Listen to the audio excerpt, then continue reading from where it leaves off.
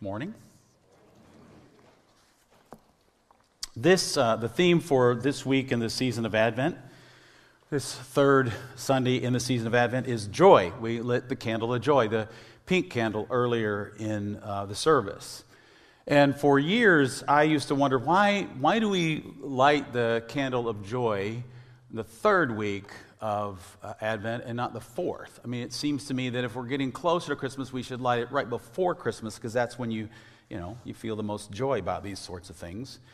And in fact, I've heard of several churches who, forgive my snobbery, incorrectly light the pink candle on the fourth Sunday of Advent. And why would they do this? Because it just seems to make more sense that we should wait until the last possible moment when all the waiting is over, and then we light the candle of joy, and then we celebrate Christmas. But there is wisdom in doing this on the third Sunday of Advent. For one thing, to rejoice when we're not quite there is what real life in the real world is like. We know something good is coming, but there's still some waiting to do. We live in the midst of a world that is not what it should be, not what it will one day be. So it's good for us to pause a bit before, while we are still in the darkness, so to speak, to remind ourselves to rejoice. As the Apostle Paul puts it in Philippians chapter 4, rejoice in the Lord always. I will say it again, rejoice. Rejoice. Let your gentleness be evident to all. The Lord is near. We remind ourselves that even when things are dark or difficult, the Lord is near.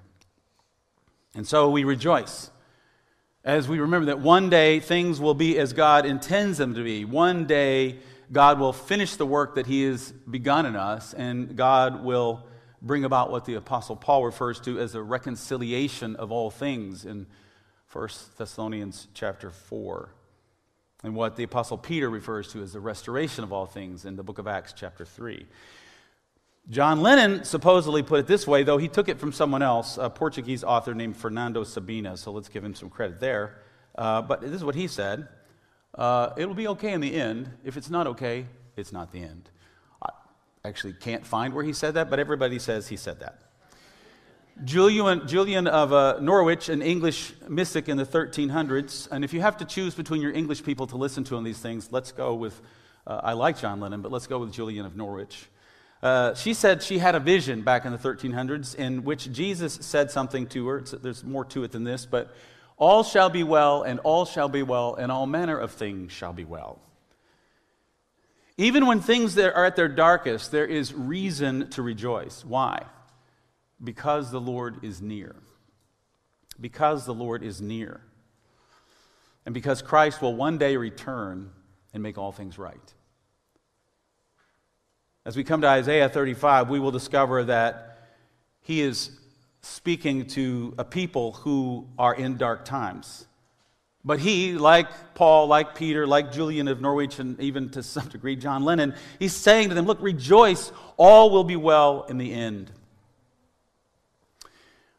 In 587 BC, I've said this before, I'm going to say it again every year about this time because it's important that we understand the context of these things. In 587 BC, the Babylonians will conquer Jerusalem, they will destroy the temple, they will take people into exile. Isaiah is writing these words from chapter 35, 100 years, more than 100 years before that time. But the imagery is clearly aimed at people who are in exile and long to go home. The people who were initially taken into exile were taken there as a part of God's discipline. But now, nearly 70 years later, those people are no longer living. They are a good 3 generations removed from those first exiles. The people now living there, most of them at least, have no memory of that whole event. They're just stuck in Babylon. They're tired, they're weary, they're frightened. They've heard tales of home. They've heard songs of home. They've heard stories of what life used to be like in Jerusalem and Judah, what it was like to worship in the temple, but they've never seen it, let alone experienced it. And so they need a message of hope. They need a reason to rejoice. They need to know that the darkness is almost over. And so Isaiah gives these exiles hope and encouragement. God will return them home and so much more. God will bring them home, but there's so much more to it than that. And what we'll see as we walk through this song of hope is that, like last week's passage in Isaiah chapter 11, the message speaks to three horizons. Isaiah's words spoke to the people of ancient Judah whose grandparents were sent into exile, the first horizon. His words spoke to the people of God and their neighbors some 570 years or so later, the second horizon, at the coming of Christ. And his words speak to us today about a day in the future when God will recreate everything, a new heavens and a new earth, the third horizon. On this Lights of Hope Sunday, we sit between the second and third horizons. We are given freedom and space to acknowledge in this season that sometimes we too feel as if we're in exile. Here we can name our grief and our pain and our sorrow, and we can find hope and mercy and possibly even a bit of joy. We can be honest about our loss, and we can receive God's comfort and get a picture of where God is taking all things, the destination above all other destinations. And that's exactly what God does for us in chapter 35 of Isaiah. Through Isaiah, God gives us a tangible image of hope. God takes the very things that were decreated, and we didn't read it, but we're going to give you a little bit of review. God takes the very things that were decreated in chapter 34 of Isaiah, and in chapter 35, he restores them. Chapter 34, if you were to take time to read it, you would see is a picture of judgment. Streams of water are turned into dry land, overwhelmed by the heat of the desert. It's a picture of a fortress, a citadel that is overtaken by thorns and wild animals. It's a home for the desert owl and for a haunt for jackals, it says. A jackal, in case you're wondering, I had to look it up. It's a cross between a dog and a wolf. They hunt at night, they scavenge, they eat whatever they find. In the biblical writings, they are associated with destruction and ruins in the desert. But in Isaiah 35, God promises to change all of that. Verses 1 and 2. The desert and the parched land will be glad.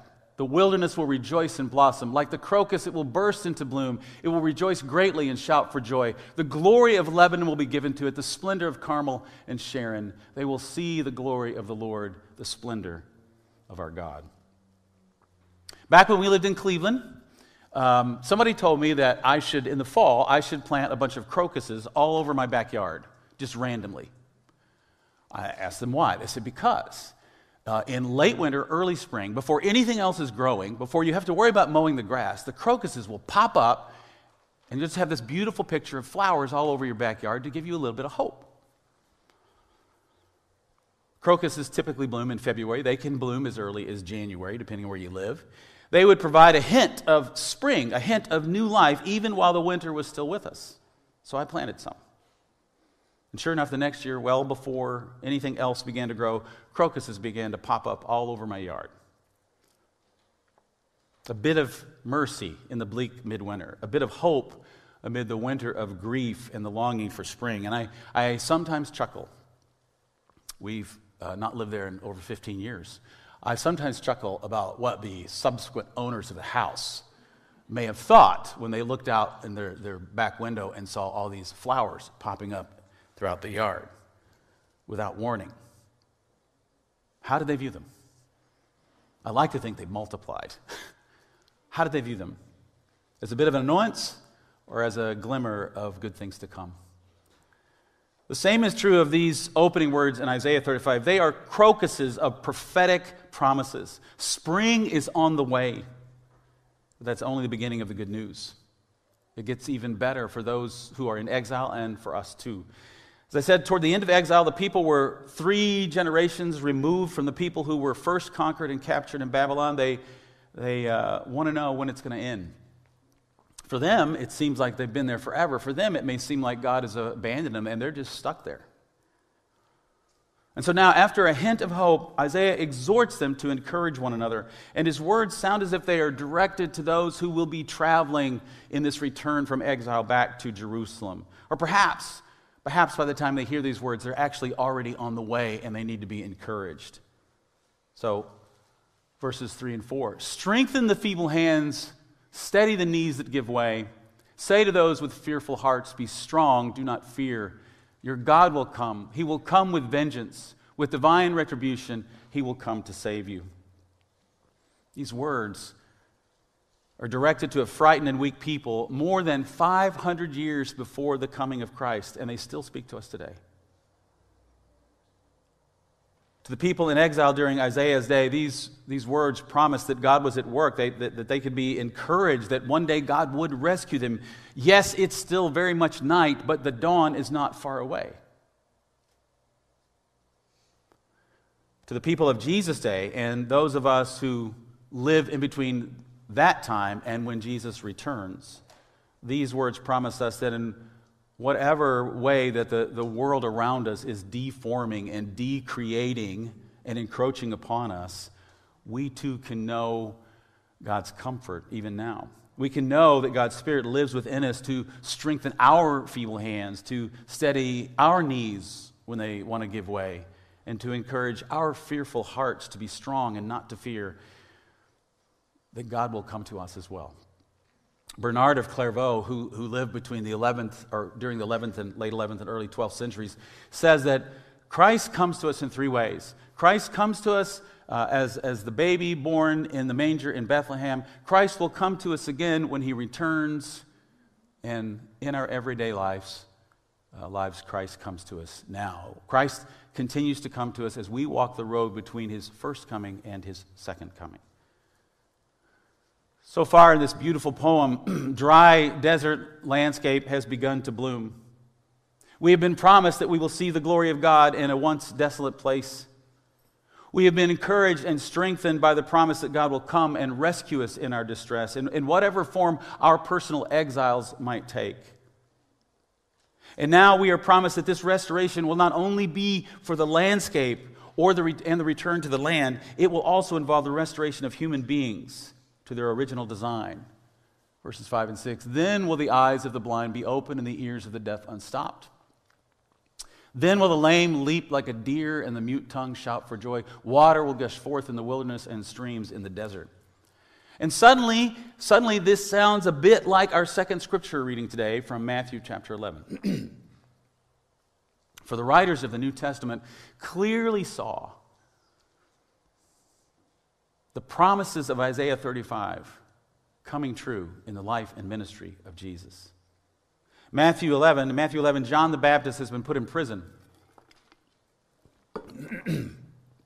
And he has heard about the deeds that Jesus is doing, the miraculous powers that are at work in his life, in his ministry, but he's confused. John the Baptist is confused. Maybe he was expecting the Messiah to do something different, or maybe now that he's in prison, he's wondering if this is really how things are supposed to be when the Messiah is on the scene. Shouldn't things be getting better? I can imagine many of us have questioned whether or not God knew what He was doing, or whether or not what was happening was what God wanted to happen for us. Whenever we face sorrow or pain or opposition, we find ourselves overwhelmed by our circumstances. Maybe that's what John the Baptist was dealing with when he sent some of his own disciples to ask Jesus about these things. If you're the Messiah, Jesus, why am I in prison? Why haven't things changed? I thought it was supposed to get better. John's disciples arrive and ask Jesus, are you the one who is to come, or should we expect someone else? Matthew 11, verses 4 and 5. Jesus replied, go back and report to John what you hear and see. The blind receive sight, the lame walk, those who have leprosy are cleansed, the deaf hear, the dead are raised, and the good news is proclaimed to the poor. Several of the kinds of things Jesus describes are lifted right out of Isaiah 35. And a few more things are added, some of them taken from other places in the prophets in Isaiah. Not only will the land be restored, but humanity along with it will be restored.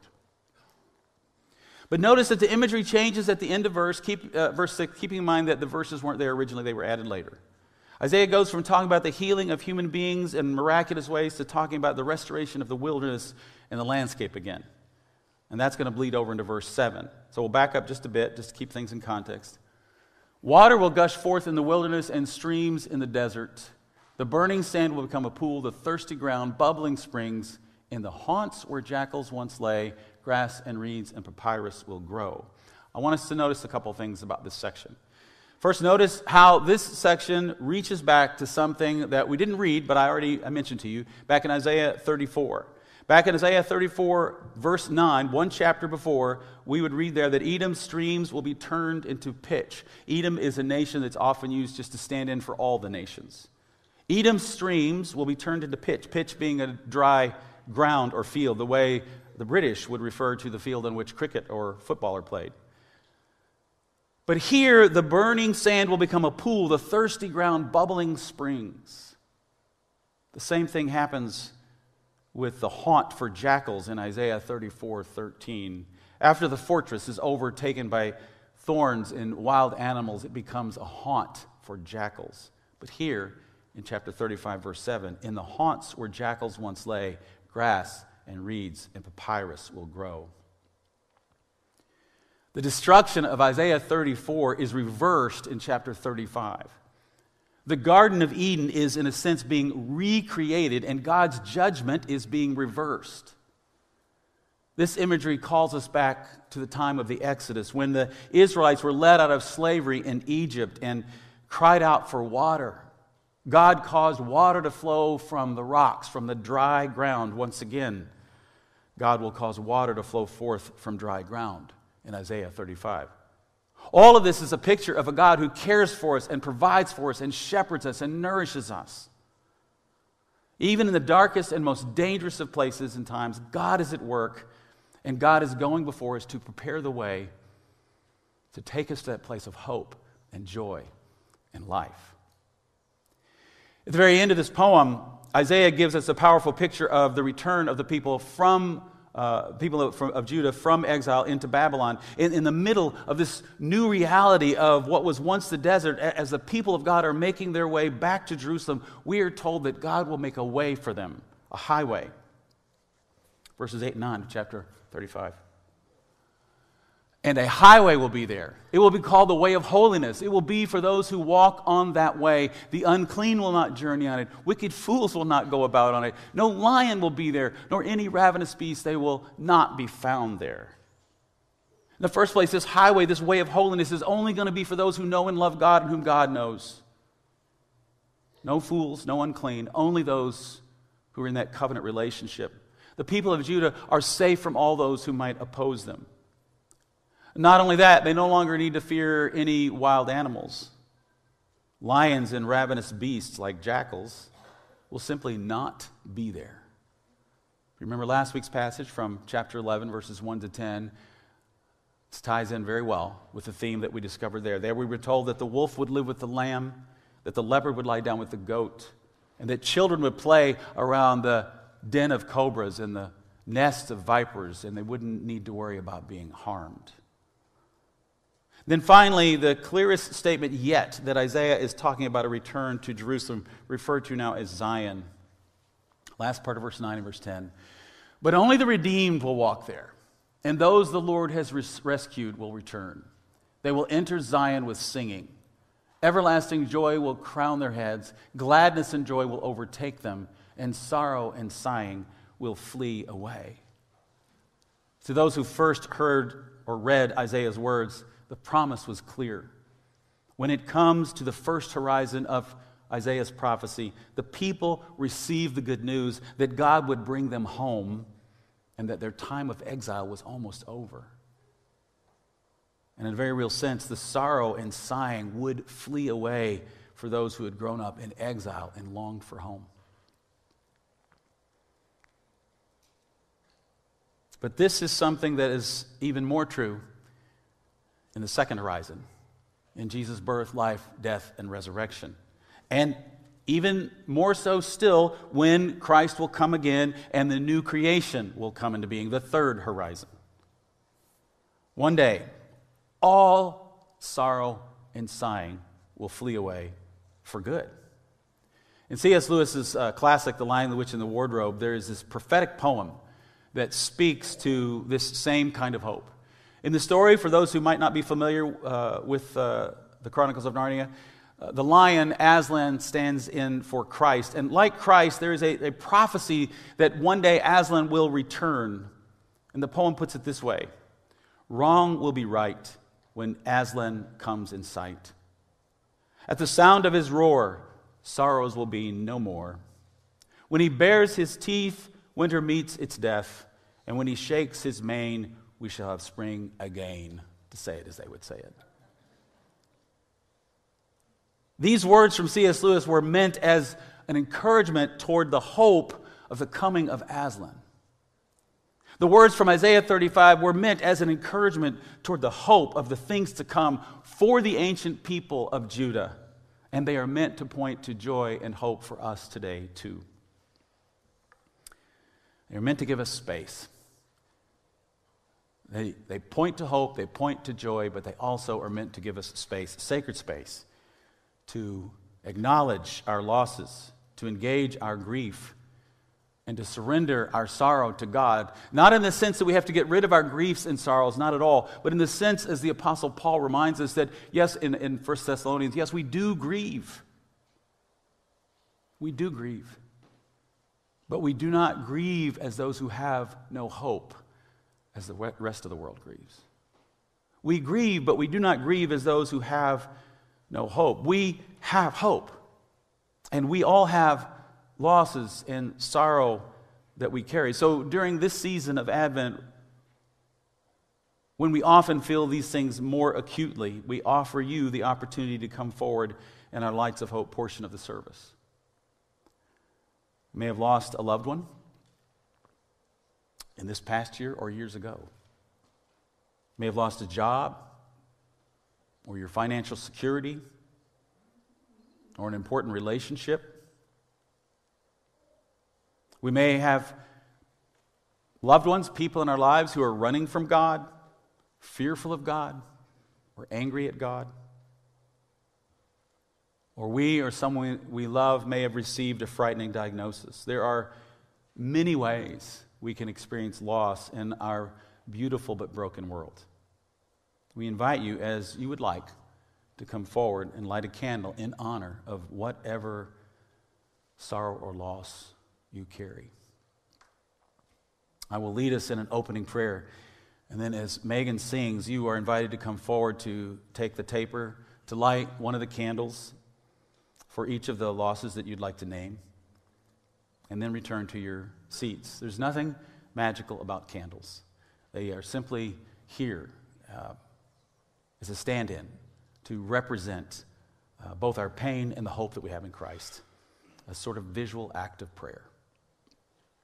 After we finished, I will pray over all of us. As you come forward, we will meet you at the table to assist you.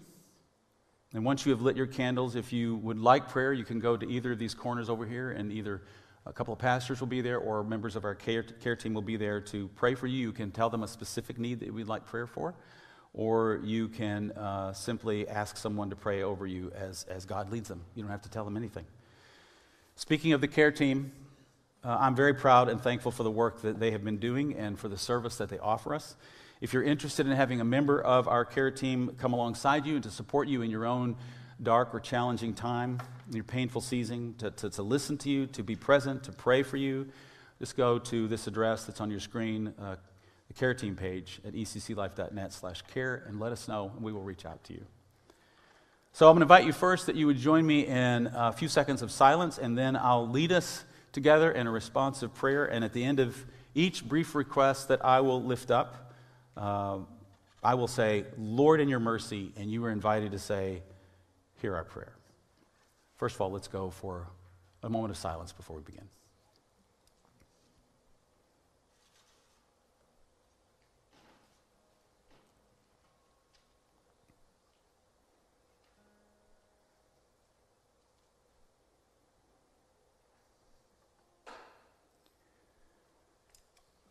Father God, you sent Jesus into the world to proclaim good news to those who are poor.